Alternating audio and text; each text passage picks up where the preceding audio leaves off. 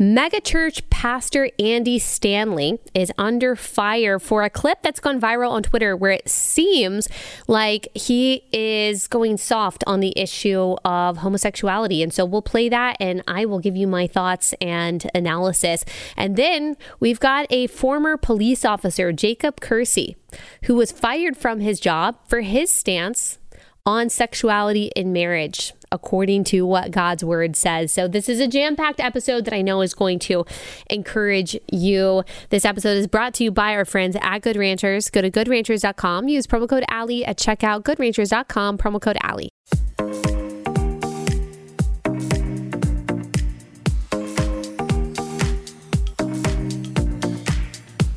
Hey guys, welcome to Relatable. Happy Tuesday. Had to think about that for a second, as I typically do. Hope everyone is having a wonderful week so far. Okay, we're finally going to talk about this Andy Stanley controversy. You probably saw clips floating around a couple weeks ago on Twitter, people talking about something that he said about homosexuality and gay people within the church. If you didn't see that, don't worry. We'll play the clips and talk about the context and all of that. And then I will respond to it and tell you what I think. I'll give some background on Andy Stanley too and why he's received some criticism, especially from the conservative camp. Theologically over the past couple of years. So we'll get into all of that. And then I have a really interesting interview, as you heard at the top of the show, with someone who is going to be very clear about what the Bible says about marriage and sexuality and gender. But before we start all of that, I just wanted to read the caption of an Instagram post from our friends on the Cultish show. I've had them on once. Have I had them on twice? If I haven't had them on twice, I need to have them on again. We talked about, I had them on twice.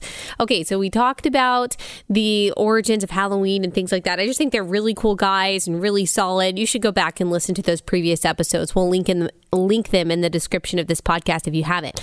And I just love how they approach each cultural and social issue. They're never dismissive. They're like me in that they believe that, the so-called culture wars matter. They're actually a matter of biblical proportions, but they are so fixated on, in the best way, the triumph of Jesus and the victory that we have in him, that it just, whenever I read their words or listen to them, it just gives me a lot of hope and it reminds me of who wins. And this is in relation to the Sam Smith performance that we talked about yesterday.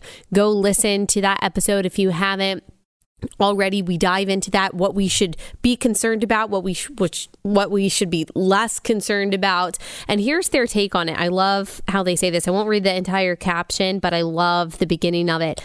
So they post a picture of Sam Smith, dressed in his devil horns like Satan on the stage of the Grammys. And they said this: no amount of false worship of a defeated foe at the Grammys can reverse what Christ accomplished at the cross. Boom. These people in their idolatry seek to obtain what only people in Christ have: peace with God and the freedom from the weight of sin. Yet in their idolatry, they repress their knowledge of God and think that acceptance of sin is freedom from God. Willful ignorance cannot change reality. No amount of playing pretend can stop the inevitable outcome of us all. We all die. They will also one day die, because the wages of sin is death. Maybe I will read this whole thing. Their God, who is no God at all, will also face the same inevitable outcome, God with a little g. It is called a lake of fire, and he gives no hope for those who are enslaved to their sin. What took place at the Grammys was an act of rebellion, none of which scares God. Instead, he laughs and holds the nations in derision. He will crush them like a potsherd. I think that's how you pronounce that. We Christians must pray and reach those who are deceived into thinking the acceptance of sin is freedom from God with the gospel, for we will all meet our Maker. We should neither be alarmed or threatened at this gross display of pretend worship. We should fear for their souls and preach Christ crucified, for the light, the true light, has come into the world, and the darkness will never overcome him. Yes and amen. God is not scared. He is not anxious. He is not worried. He is not looking down and saying, how did it come to this? He is not confused about how we got here. He is not worried about the threat of darkness. Here's what Psalm 2 says, and that's what they're paraphrasing. Verse 1, why do the nations rage and the peoples plot in vain? The kings of the earth set themselves and the rulers take counsel together against the Lord and against his anointed, saying, let us burst their bonds apart and cast away their cords from us. He who sits in the heavens laughs. The Lord holds them in derision. Then he will speak to them in his wrath and terrify them in his fury, saying, as for me, I have set my king on Zion, my holy hill. And then we can go to Psalm 37, which if you've been listening to the show for any amount of time, you know, it's my favorite psalm. And this is a good reminder for us as we see that gross display of evil and wickedness, just unabashed darkness. But even as we see also, and I think in a much more worrisome way, as we talked about yesterday, the false teachings that are much more effective in swaying people and even professing Christians into a place of darkness and deceit. Psalm 37, fret not yourself because of evildoers. Aren't we all fretting ourselves because of evildoers? I am. I'm always fretting myself about people who are evil and wicked and who do harm, not just to, potentially to me, but in the world, to vulnerable people. Fret not yourself, God says, because of evildoers. Be not envious of wrongdoers, for they will soon fade like the grass and wither like the green herb. Instead, trust in the Lord and do good. Dwell in the land and befriend faithfulness. And then I'm just reading some of them. In some of the verses, in just a little while, the wicked will be no more. Though you look carefully at his place, he will not be there. But the meek shall inherit the land and delight themselves in abundant peace. The wicked plots against the righteous and gnashes his teeth at him, but the Lord laughs at the wicked, for he sees his day is coming. So we see that theme throughout Scripture, that the Lord is laughing at the wicked. Not in a jovial way, not because he thinks they're funny, but in a derisive way.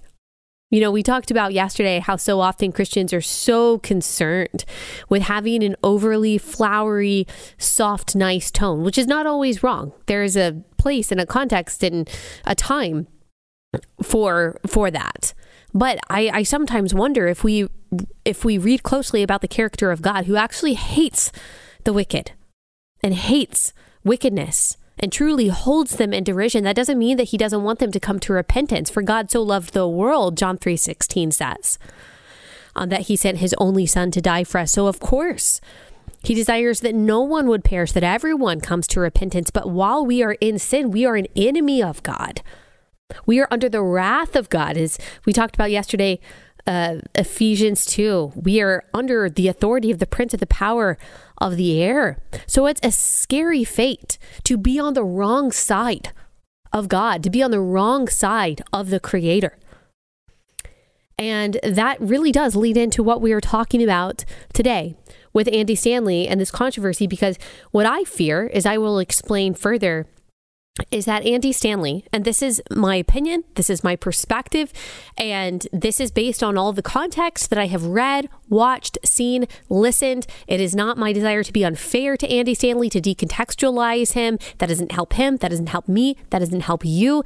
It is to bring what I think are valid and thoughtful concerns about the way that he sometimes talks about sin, particularly sin that involves identity and sexuality. My concern, based on what I have seen, is that he does not take these sins seriously enough, that he does not see them as creating a chasm between people made in the image of God and their Savior, but that he actually sees it as something that is kind of just misunderstood and mistreated by the church, and that how the church sees these things as sin is really the problem and not the sin itself. So before I give any further explanation or analysis of that, I will play you this clip that has been going around on Twitter. I can't play you the full segment of this sermon because it's 10 minutes long. The sermon itself, of course, is longer than that. And it's actually not a sermon. It's a speech that he's giving at a pastor's conference that he gave about the middle of last year. And so he's talking to a room of pastors, and the context is that he's talking about leading the next generation Christians. And so he touches on this hot button issue of people who call themselves gay, identify as gay. And when I play this clip, I just want you to know I'm not trying to manipulate it. I'm not trying to leave context out of it to make it sound worse. I think this gives a full enough context for us to really get an accurate understanding of what he's saying. And then I'll fill in some color after we watch it and listen to it. So here it is. A gay person, when I say gay, men and women, okay? A gay person who still wants to attend church after the way the church has treated the gay community, I'm telling you, they have more faith than I do. They have more faith than a lot of you. A gay person who knows, you know what? I might not be accepted here, but I'm going to try it anyway. Have you ever done that as a straight person? Where do you go that you're not sure you're going to be accepted and you go over and over and over and over? I know 1 Corinthians 6 and I know Leviticus and I know Romans 1. It's so interesting to talk about all that stuff. But just, oh my goodness, a gay man or woman who wants to worship their heavenly Father, who did not answer the cry of their heart when they were 12 and 13 and 14 and 15. God said no, and they still love God. We have some things to learn from a group of men and women who love Jesus that much and who want to worship with us. And I know the verses. I know the clobber passages, right?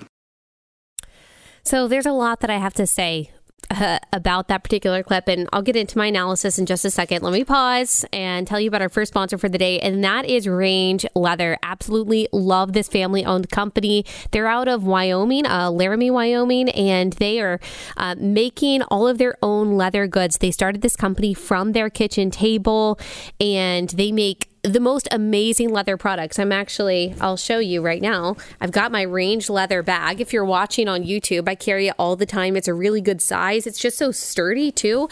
I absolutely love it. It's so high quality. So these are Christians with our same values, and they are making amazing stuff from their small business. They also make jewelry. They make belts. They make wallets. These are great gifts, by the way, and just a great way to support a family that shares the same values and principles that you and I have. Go to rangeleather.com, RANGE leather.com, rangeleather.com. You'll receive 15% off your first order when you do with coupon code Allie at checkout. So use code Allie at checkout at rangeleather.com for 15% off your first order. Check them out. You're absolutely going to love it. Rangeleather.com, code Allie. Okay, so let me just say, I don't disagree with everything that he says there. I don't disagree with everything that he says there. I do believe that someone who is, and I will use different language because part of my issue is the language that he uses and what it seems to imply.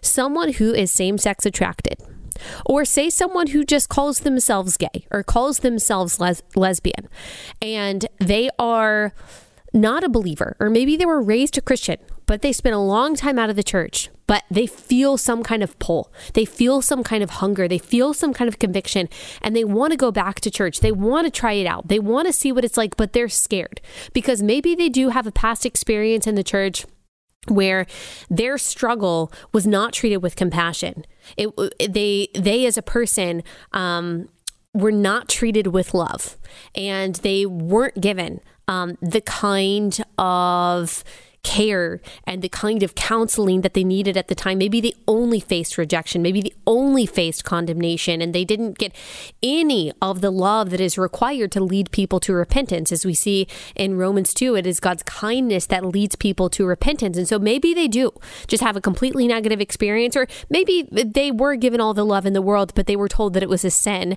and they just disagreed with that. They walked away from the church. There are different kinds of experiences there.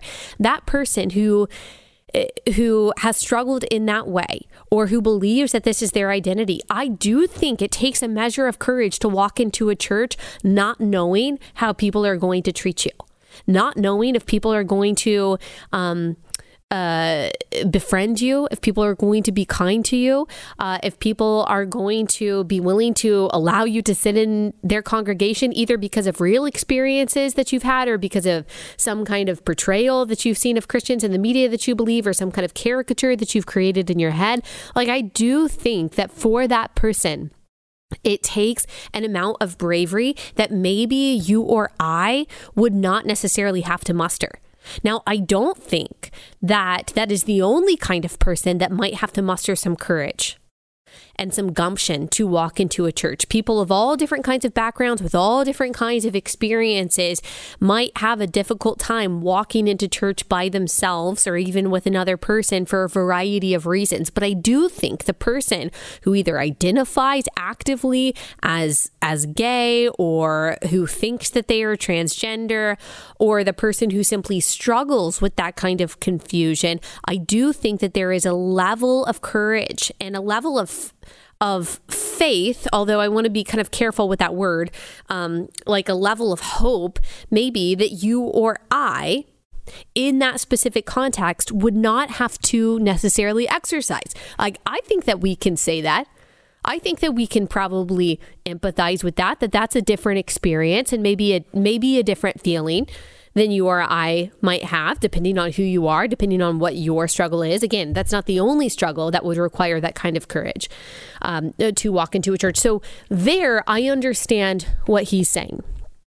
One of my issues with this is the language that he uses when he says a gay man or woman, or a gay person, a person who, asked God for different feelings and God didn't give them those different feelings. And then he kind of dismisses the passages about homosexuality. And, he basically says we need to learn from their faith. They love God. To me, it is not clear, either within this clip or from anything that I heard and saw in this talk that he gave, that he is talking about people who simply struggle with same-sex attraction, who are attracted to the other sex, but they understand what God's word says. And so they are resisting that behavior, and they are walking in repentance. To me, it sounds very much like he believes that this is an identity that can coincide with active and repentant Christianity. And that is an issue. And that is actually unloving according to scripture. And it's not just this clip that I'm using to deduce that. There are several pastors who have spent time with Andy Stanley who have talked about their concerns online. There was a pastor named Ryan Visconti. He is the lead pastor at Generation Church in Arizona, and he reported on an interaction that he had with Andy Stanley. He said September 19th, 2019, and he was with several pastors, and he engaged with a Q&A, a private Q&A with Andy Stanley. There were other pastors who then corroborated Ryan's rendering of the events that night, where basically, I don't have to read you the entire thread. We can link it so you can read it for yourself. But basically, that Andy shared that he is affirming that he believes that homosexuality is some kind of disability, that it's a feeling that cannot be changed. And he said that maybe one day he would officiate a gay wedding if his granddaughter asked him someday to officiate a gay wedding, then he would. Now, this is this person's rendering of what happened. It's been corroborated by other pastors who are there, but this is one person saying what Andy Stanley said in this meeting of pastors. And there were several other people, several other comments that Andy Stanley made that made this particular pastor and other pastors uncomfortable with his stance on homosexuality. And from what I see from this particular clip, I see something that is in opposition to what Christians who either used to identify as gay or who struggle with same-sex attraction have said is helpful and accurate when it comes to evangelizing to these people. I'm talking about Christopher Yuan. I'm talking about Becket Cook. I'm talking about Rosaria Butterfield, all people who have done a lot of work in detaching your attraction, your sexual attraction from your identity. They have worked really hard to say, no, there's no such thing as a gay person as a matter of identity. There are people who are attracted to the same sex, but if you are a Christian, we are called to repent from what God calls dishonorable. And that is true for all of us. That is true for all of us. It's not just true for people who have those desires. It's true for all of us. And we understand that when we become a Christian, we become a new creation, that God isn't primarily calling people from gay to straight or from being confused about their gender to not being confused about their gender. He is calling them from darkness to light. He is calling them from old to new. He is calling them from broken to whole. That's what the former drag queen that we talked to last week emphasized for us. But all of that comes with time, with repentance. And that is what Andy Stanley seems to be missing here and dismissing here. You can say some of the things that he said, and some of them might be valid and true, as I kind of already underlined. But for him to dismiss the repentance part, for him to dismiss the sin part, for him to imply that this is their identity, that it is possible to be an act of rebellion to the Lord with your identity and with your behavior, and also be faithful to him at the same time. Look, that's not possible for any of us. It's not possible for any of us. And for us to dismiss what the Bible has to say about this is to put souls in peril. It is not loving. It is not Christ-like. It is not compassionate for us to belittle what the Bible calls sin, especially when it comes to sexual sin, because sexual sin is actually distinct. It's different because you are sinning against yourself. You're sinning against your own body, which is supposed to be, as a Christian, a dwelling place for the Holy Spirit. That doesn't mean we don't mess up as Christians. That doesn't mean we don't mess up a million times as Christians.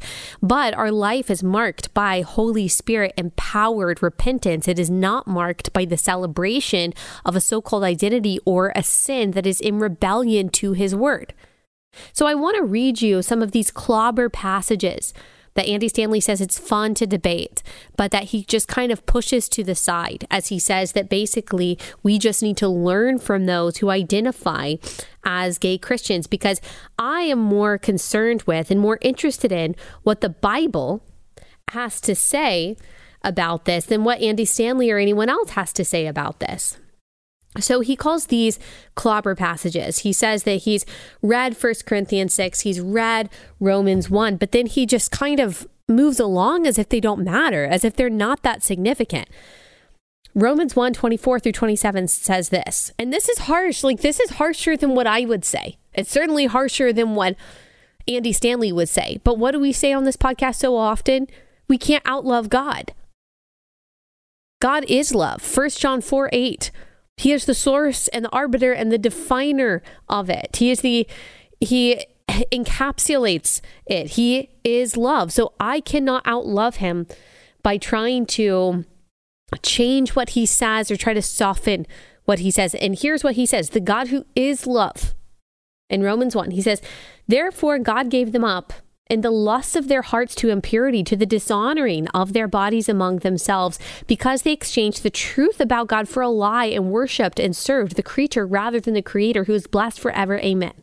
For this reason, God gave them up to dishonorable passions, for their women exchanged natural relations for those that are contrary to nature. And the men likewise gave up natural relations with women and were consumed with passion for one another, men committing shameless acts with men and receiving in themselves the due penalty for their error. I know a lot of people have said, oh, the word homosexuality was added in the 1940s, or this is not talking about homosexuality, this is talking about prostitution or pedophilia. No, this is very explicit and very clear. And this is just one example.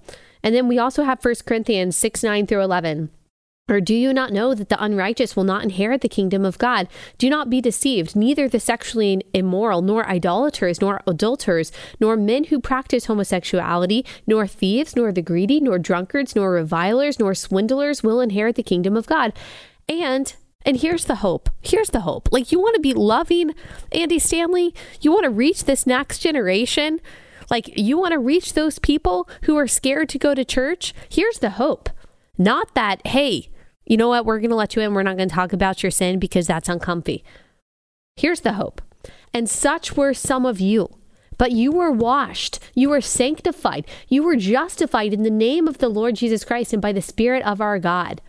1 Corinthians 6, 9 through 11. That's a clobber passage, Andy Stanley says. A clobber passage? That's the gospel.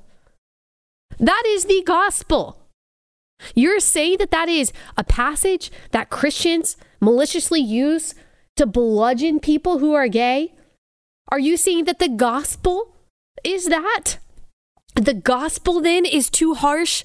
The gospel is not an effective tool to evangelize. The gospel is not loving enough to reach people. Apparently we have to nuance it. Apparently we kind of have to dismiss it as something that is just a little bit too harsh. Really? Are you more loving than God? Do you know better than him? Are you more loving than Christ, that you've got better news than the one that he delivers here? And such were some of you, but you were washed, you were sanctified, you were justified in the name of the Lord Jesus Christ and by the Spirit of our God. That is the message to those who claim to be homosexual, to those who claim to be transgender, to those who are adulterers, to those who are drunkards, to those who are greedy, to those who are idolaters in any way. That is the most loving and most inclusive message that you can give to someone, the most hopeful message that you can give to someone if you care about their soul, if you care about their heart, if you care about their body, if you care about them at all, then that is the message that we use. And as I've said many times before, but just to reiterate, it's not just those passages. It's not just the passages that say it's wrong. We can, say, we don't want to look at those, which is the wrong way to look at the Bible. But we're not only looking at the Bible asking, well, what does God say is wrong? Or what could we possibly get away with? How can we kind of finagle this to get around these verses? That's not how we read Scripture. Christians don't read Scripture saying, what can I get away with? But how can I glorify God the most? And so we don't just look at these so-called clobber passages, as Andy Stanley calls them, that says that these things are sin. But we also look at how God positively defines marriage and sexuality. And what we see, Andy Stanley would like this because he's an amazing communicator. And if he doesn't about face on this, he is more than welcome to use this alliteration as long as he credits me. God's definition of gender in marriage and of holy sexuality, holy sexual relationships, according to Scripture. 5-part alliteration is number 1, rooted in creation. Number 2, reiterated throughout Scripture. Number 3, repeated by Jesus. Number 4, representative of Christ in the church. And number 5, therefore reflective of the gospel. Number 1, rooted in creation. Genesis 1:27. So God created man in his own image. In the image of God, he created him, male and female, he created them. Genesis 1:27. Number 2, reiterated throughout Scripture. Honor your father and your mother, that your days may be long in the land that the Lord your God is giving you. Exodus 20:12. That's just one example. But because of the temptation to sexual immorality, each man should have his own wife and each a woman her own husband. 1 Corinthians 7:2. Again, those designations, distinctions are not arbitrary or accidental. They're very specific. This is also repeated by Jesus. Jesus says, have you not read that he who created them from the beginning made them male and female? And said, therefore a man shall leave his father and mother and hold fast to his wife, and the two shall become one flesh. Matthew 19:4-5. People say Jesus never mentioned sexuality. He's very clear. Number 4, it is representative of Christ in the church. Ephesians 5:22. Verse 25 and 31-32 says this, wives, submit to your own husbands as to the Lord. Husbands, love your wives as Christ loved the church and gave himself up for her. Therefore, a man shall leave his father and mother and hold fast to his wife, and the two shall become one flesh. This mystery is profound, and I am saying that it refers to Christ and the church. Wow, that's a huge deal. That's an eternal spiritual mystery that earthly marriage between a man and a woman reflects, that cannot work between two women or two men, according to this passage. So therefore, number 5, it is reflective of the gospel. Revelation 19:7, let us rejoice and exult and give him the glory, for the marriage of the Lamb has come, and his bride has made herself ready.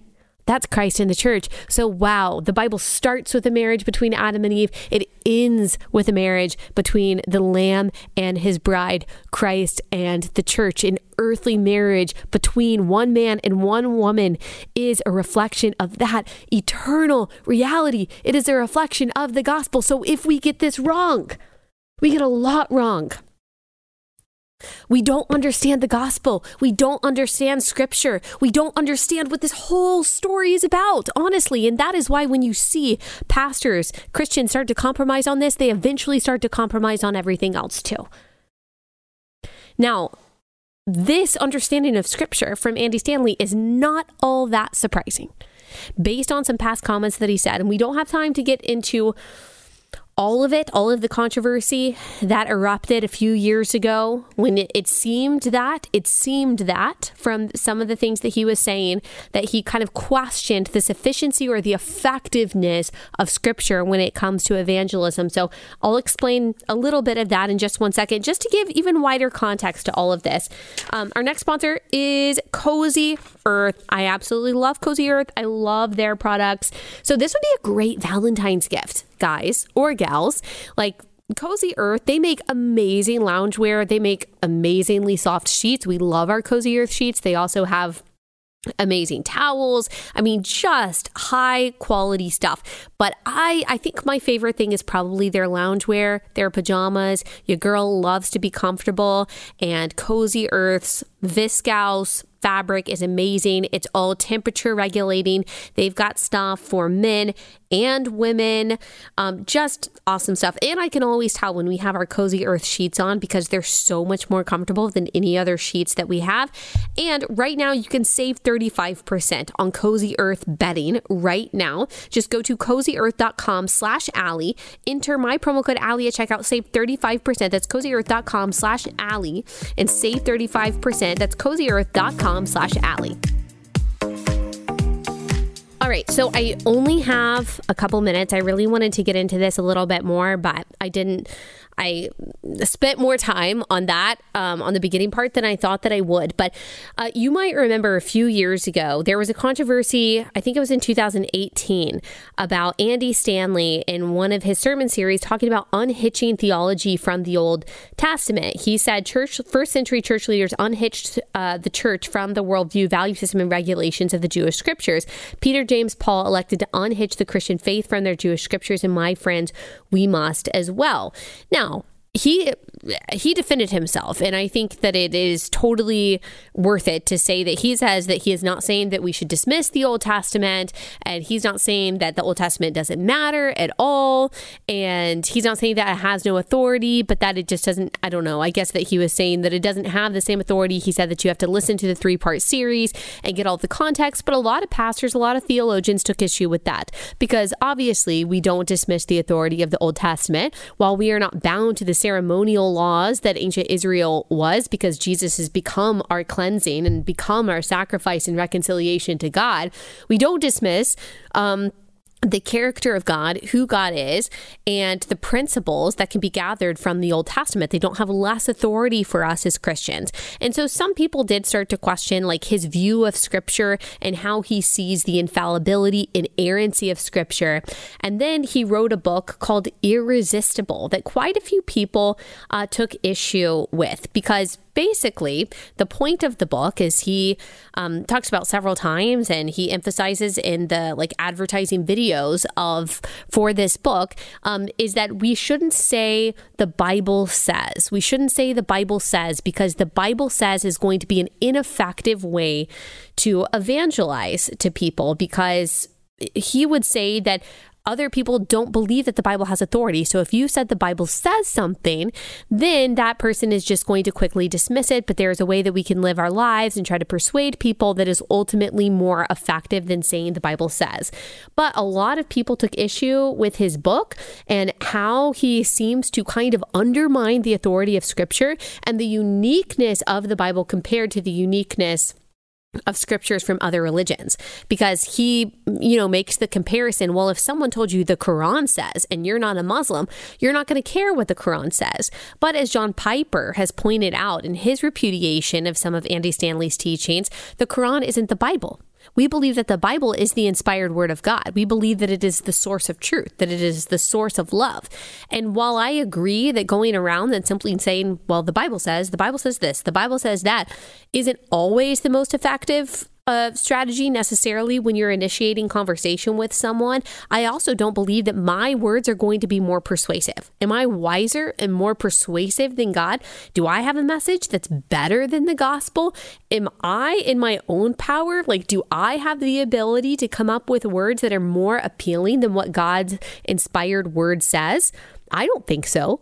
Now, that doesn't mean that I'm not going to try to build a relationship with someone or build a friendship with someone or, show someone who Christ is through various words and actions. I think that's all true. But at the end of the day, the gospel must come from Scripture. The gospel is found in God's word, and I am not going to find better words than what God has already said, what God has already ordained.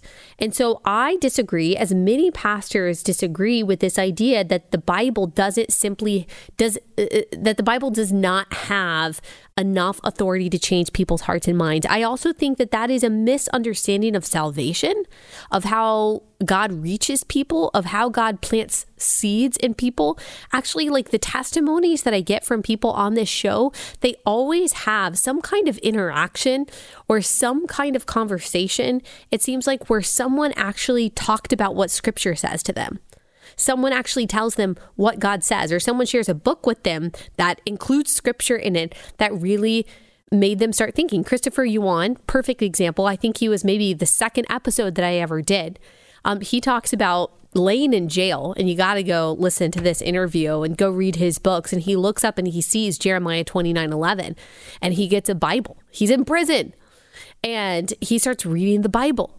And that's when he starts understanding what the gospel is. I mean, this was a person who was not a Christian, and yet God used his own word, because to evangelize to him and to change his heart. That is the power of God's word. Our words don't have that same power. Yes, the Holy Spirit can use us in a variety of ways, but at the end of the day, the only time we are speaking totally infallible truth is when we are speaking God's word. So all of that to say, and gosh, I have so much more to say about that, and so much that other wiser Christians have said about that, and so much more context to give to that. But I just don't have time. But I did just want to give a little bit of context because it kind of makes sense.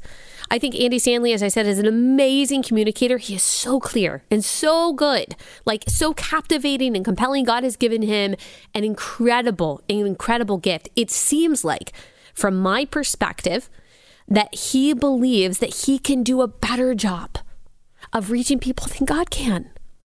That's what it seems like. It seems to me like he thinks God is actually too harsh, and God is not a good enough communicator, and God is not compelling enough. That God's word really has to be changed and softened and nuanced and just kind of tailored and pruned and cut away in order to be presented to people in a way that is effective. I don't think so. I think God is bigger and way better than me, and can do a way better job of changing people's hearts and minds than I ever could, as much as I love to communicate, by the way. And he uses teachers, and he uses teachings, and he uses communication and tools and books and all of that. But at the end of the day, again, the only time where we can be confident that we are speaking total truth is when we are repeating God's word. God's word is enough. We can't outlove him. We can't outjustice him. We can't outcompassion him. We can't out empathy him. We can't outdo him at all. He knows what he's doing. And he's always known what he is doing when it comes to changing hearts and minds. Speaking the truth in love means speaking God's word, never watering it down. That's actually the most hateful thing that we can do. It's actually self-serving and self-worshiping rather than worshiping the God of the universe who knows better. All right. There is someone who is very clear about this subject, and there's a price to pay, by the way, for being clear, especially on the subject of sexuality and gender. And our next guest, he was clear on it, and then he got fired for it. So he has an amazing testimony, amazing story that I know is going to encourage you. So without further ado, here is our next guest, Jacob Kersey. Jacob, thank you so much for joining us. I saw your story a couple weeks ago. I think I originally saw it in the Daily Signal. The headline says, A Georgia police officer resigns after being put on leave for Facebook post about traditional marriage. So what the heck happened? This is not happening in, Pennsylvania or New York. This is happening in Georgia. What went on? All right. Well, thank you, Allie, for having me on. And so January 2nd, I made a Facebook post, somewhat of a paraphrase of Ephesians 5, where I stated, God designed marriage. Marriage refers to Christ and the church. That's why there's no such thing as homosexual marriage. Yeah. I received a phone call from my direct supervisor the next day telling me I would need to remove the post. It had received an anonymous complaint from someone that at the police department, and I would need to remove it, and I need to be reminded of separation of church and state. I said, well, that would violate my values, my deeply held religious beliefs. I can't just remove the post. I won't remove the post. And he said, well, just know that if you don't remove the post, it could lead to your termination. So I was informed I needed to contact my lieutenant. I called my lieutenant, and he told me that the reason they wanted me to remove the post is they were concerned about, liabilities and about my ability to perform my job as a police officer after making statements like that. I said, well, if I do my job professionally, if I treat everyone with courtesy, fairness, and respect, I don't see why, my deeply held Christian beliefs would raise concerns about me being able to do my job effectively. Right. He said, well, we're all Christians here. Let me talk to the major. And so my major called me less than 5 minutes later and told me to turn in everything that belongs to the city the next day when I come in to work. And so, well, when a police officer is normally told that means you're fired. Right. It means you're done. So I had the long, restless, sleepless night on January 3rd to wrestle with, did I really want to lose my job over this? So I go in on January 4th. I have a meeting with my command staff. After I turned everything in, they told me, well, we're going to give you kind of a second chance to remove the post. When I refused, my chief equated what I said to using the N-word. Wow.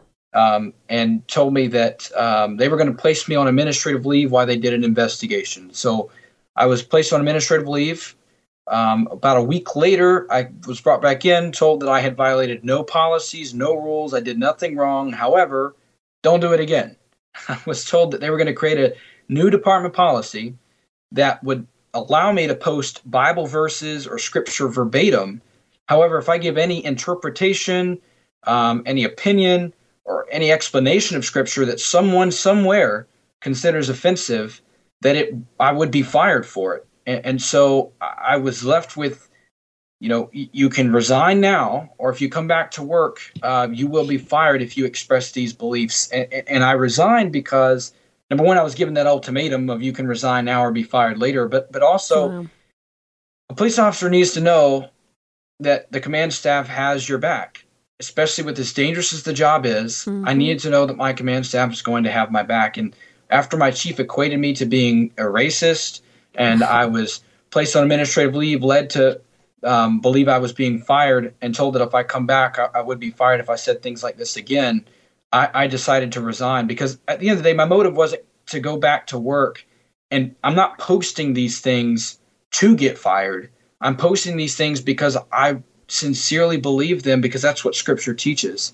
And then I was told I can't express those beliefs outside of work and be a police officer. Wow. And I just want to reread what you wrote.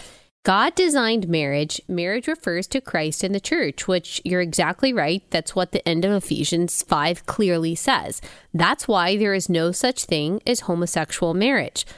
That's absolutely correct. That is, by the way, what Christians have believed for 2,000 years. That's what Jews believed before. Not that it refers to Christ and the church, but that God made us male and female, and that the creation account in Genesis 1 starts with a marriage. And Ephesians 5 is actually the perfect passage to make that point, because we see very clearly that wives, submit to your husbands as to the Lord. Husbands, love your wives as Christ loves the church. This mystery is profound. I am saying that it refers to Christ and the church. That could not be more clear. So that doesn't work with two men. It doesn't work with two women. It only works in a male-female relationship. That is what marriage is. That's what Christians have believed for thousands of years. You didn't call anyone names in this. You didn't talk about any specific person as far as I can see. You didn't say that we should hate these people, that we should be mean to these people. You simply repeated literally what the Bible says about marriage. And this police department, which is outside of Savannah, I think you said, the Port Wentworth Police Department, said, oh, we're all Christians here, but this is too far. And the separation of church and state, this has nothing to do with church and state. You're not going around as a police officer trying to enforce this to people who live in Savannah, are you? Right. Yeah, absolutely not. You know, there was never an incident where I was on a traffic stop trying to save someone after I gave them a speeding ticket. Right. It was never a domestic that I responded to where I was handing out gospel tracts.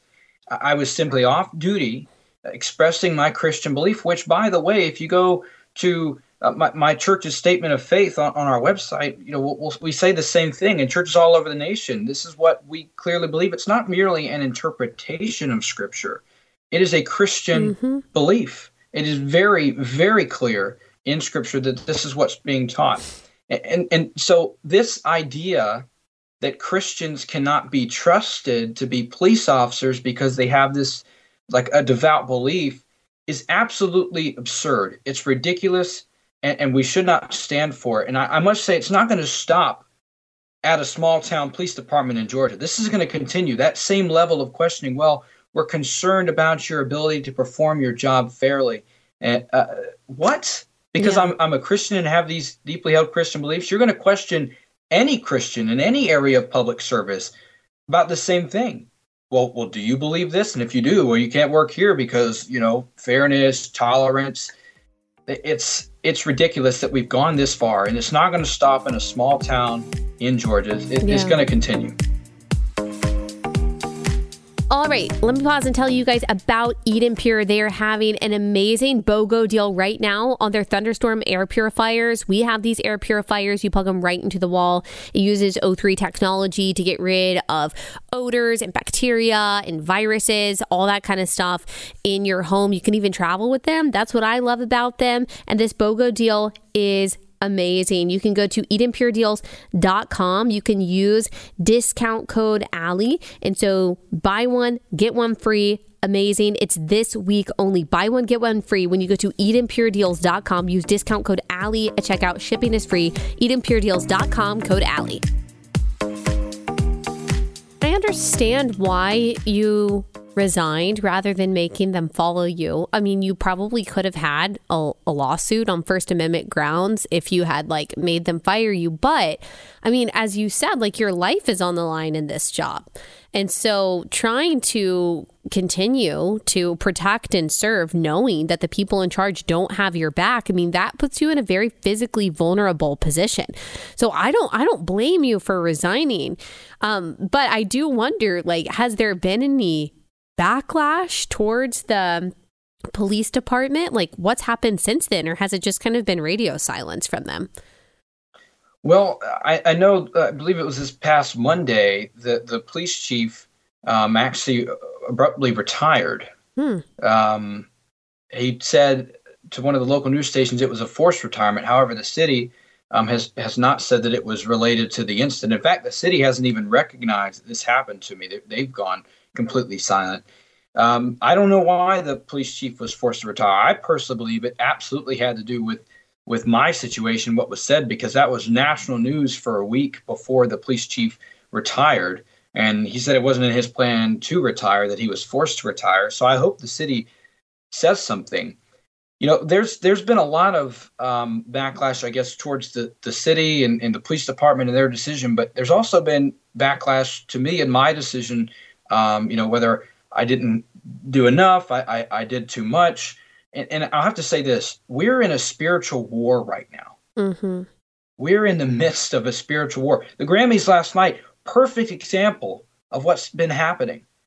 Before then, Lil Nas X with videos that he did, dancing around as Satan with his music, and then Sam Smith doing the same thing. Satan is deceiving people. He's lying to people. and it's infiltrating our churches. I was reading a 2014 study by the Pew Research Center said that the United Methodist Church, 60% said that the church should affirm LGBTQ plus. What? Yeah. What's happening to our churches? What's happening to American Christianity? It's being so watered down, so affected by the culture. We're not standing for God's word and God's truth. We've made Jesus into what is culturally acceptable, and we're not believing in the Jesus of the Bible. We're believing in an own made-up American version of Jesus. Yeah. And you know, Satan wants to dominate. And any time that the church remains silent on these issues, he's going to dominate. When we remain silent on sexuality, he's going to dominate.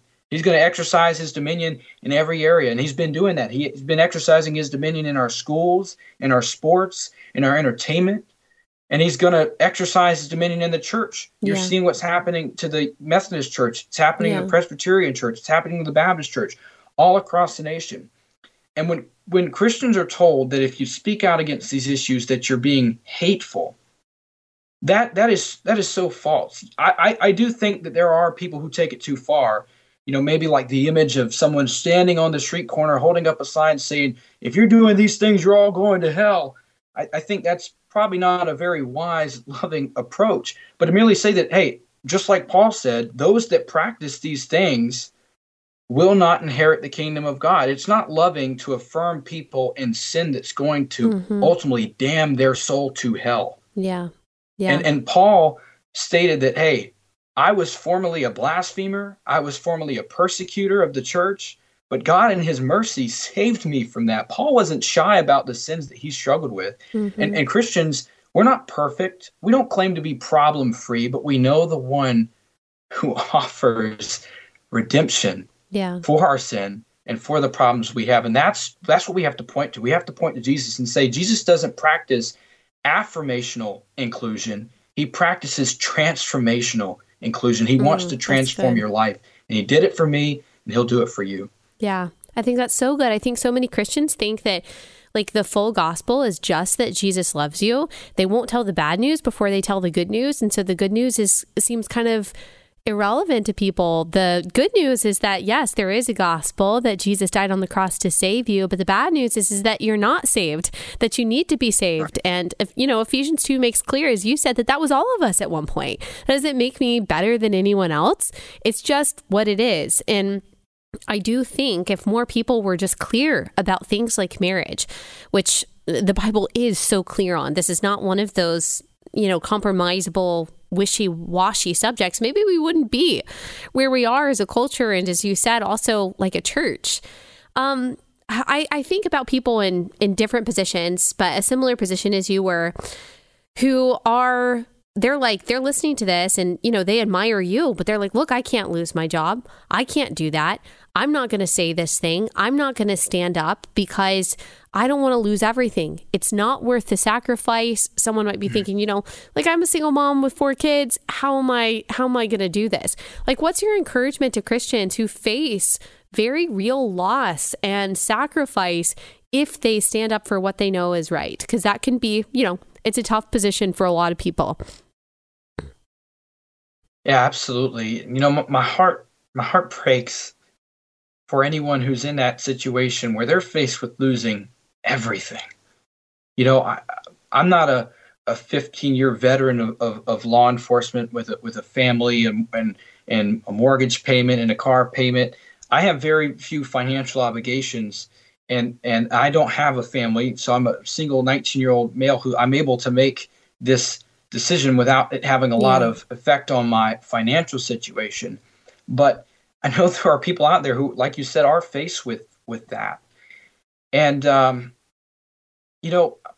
I think very first and foremost, we have to pray and make sure our motives are right. Why do you want to stand for? Do you really believe Jesus? Do you really believe his teaching? Do you really believe his commandments? So make sure your motives are right. Make sure your heart is right first. You don't want to be the person walking around with a log hanging out of your eye, right, trying to stand for something when others have specks in their eye. You want to make sure your heart and your motives are right. But also, you look back in the first and second century Christians, the very first Christians with Emperor Nero, they were tortured, eaten by dogs, used as lampstands as they were placed on above wooden piles and lit on fire. They were beheaded, they were tortured, they were imprisoned, they were persecuted physically for their faith. And yet, I think if we're not willing to stand for God at the workplace, how can we ever expect to stand for God at the chopping block? Mm-hmm. We're not being called here in America to physically give our lives, at least not yet. We're just being called, well, hey, you might lose your job. You might lose Instagram followers. You might not have as many likes on your post. You might not be invited to as many nights out on the town as you once were. But you know what? You have Jesus. And that should be your joy. That should be your strength. That should be your hope. You have far more in Christ than you ever will have in this world. And so I would hope that by the power of the Holy Spirit, that we would have faith and boldness and love to stand for the truth of God's word wherever we're at, whether that's at the workplace, or whether that is for some at the chopping block. Yeah. We do it because of the hope that we have in Jesus Christ and because he's transformed our lives. All right, last sponsor for the day, and that is Patriot Mobile. If you are tired of sending your money to companies that hate you, go ahead and make the switch to Patriot Mobile. It's America's only Christian conservative wireless provider, offers nationwide coverage on the best 4G and 5G networks. You get the same great service while supporting a company that fights to preserve our God-given rights and freedoms. They also have a performance guarantee, so if you're not happy with your coverage, you can always switch between the three major carriers for free. Their 100% US-based customer service team makes switching really easy. Just go to patriotmobile.com/Allie, or you can call 878-PATRIOT. You'll get free activation with the offer code Allie. patriotmobile.com/Allie, or call 878-PATRIOT. And also, may the local church surround these people who, because they took a stand, are having to endure immense sacrifice, especially if it means losing livelihood for themselves, for their families. That's also that's where the church comes in. That's where we share arrows. That's something I say on my show a lot, whether it's Jack Phillips in Colorado or whether it's someone in your congregation. When someone takes these shots, rather than other Christians sitting down and saying, ooh, I'm glad that's not me. I'll never say something like that now. Ooh, I'm so glad that I'm not the target of bullying. No, we all need to stand up and say, you know what? Me too. Me too. I believe that too. And if you're going to launch arrows at him, you can send them my way too. I'll share them. And I think that's part of what we have to do as the body of Christ. And I mean, I'm so glad for your testimony, but I am, it's a bummer because you are the kind of guy that we want in our police departments. And if this happens across the country, then we are missing out on a lot of good law enforcement at a time when law enforcement is so heavily criticized, and we keep hearing how they lack compassion, how they lack love, and how they lack, work ethic or whatever. You're saying that we're going to fire the very people that are demonstrating these characteristics that we want in law enforcement. That's just really sad. And also just a word to supervisors and bosses, the people who give anonymous complaints, they're not the boss of you. They're not in charge of you. You do not have to listen to people who whine about their feelings being hurt about something that someone who works for you said. You don't have to say yes to them. You don't have to fire the person because someone's feelings are hurt. You don't. You can just say no to them and move on. So that's just what I wanted to say. Do you have any final words for us? Well, a lot of people have asked me what's happened to the First Amendment. Yeah. And I say, what's happened to the First Amendment is we the people haven't stood up for it. I think as believers, as Christians, we're told to be good stewards of what God has given us. And he's placed us in a nation with these amazing freedoms. And if we just stand around and say, oh, well, this is a cool little talent God gave me, I'm going to bury it in the dirt and just wait for him to come back, we're going to be the unfaithful servant he's not happy with. We're called to be good stewards of what God has given us. And I think part of that is standing for our First Amendment right while we have it, to say, hey, God has given us these freedoms. These are freedoms from God. We can practice our religion freely, openly, and we should not be driven out of the public sphere. So we, the people, have to stand up. Yeah. My final words of encouragement to fellow believers is just pray without ceasing and ask God for opportunities to help you be bold and show love all at the same time. You don't have to have either or. You can have both and we need to pray for opportunities to be bold, especially when Satan is right in our face all the time with the music we hear on the radio, with the things we see on TV, with the things our kids are learning at school. You go out on town and you just hear it over and over and over and over again, these lies and the deception from Satan, our enemy. He's fighting a spiritual battle, and we need to get off our cruise ship and we need to board the battleship and start fighting for God's word, and God's truth, because in the end, that's what wins. And we need to realize that and live as if that is the case. Yeah. And so be bold, be loving, and just know that God is going to win in the end. You've read the end of the book. Yeah. Yes and amen. And even though the persecution here doesn't look like it does in the Middle East, we're not saying that it does. You mentioned that earlier. Every single sacrifice made, every single degree of hardship endured for the sake of Christ and for the truth of God's word counts for something. It builds up an eternal glory that far outweighs any trial or tribulation that we endure today.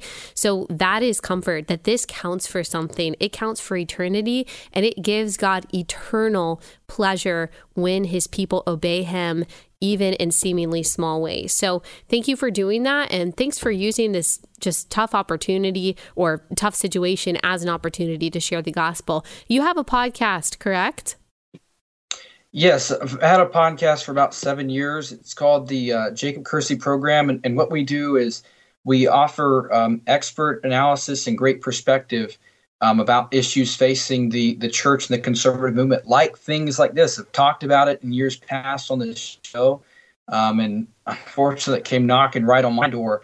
But we do that. We have great guests on, whether it's politicians, actors, journalists, TV hosts, faith leaders, just people who know what they're talking about. Come on the show. We ask questions, have great conversations, and you can find that pretty much wherever you get podcasts.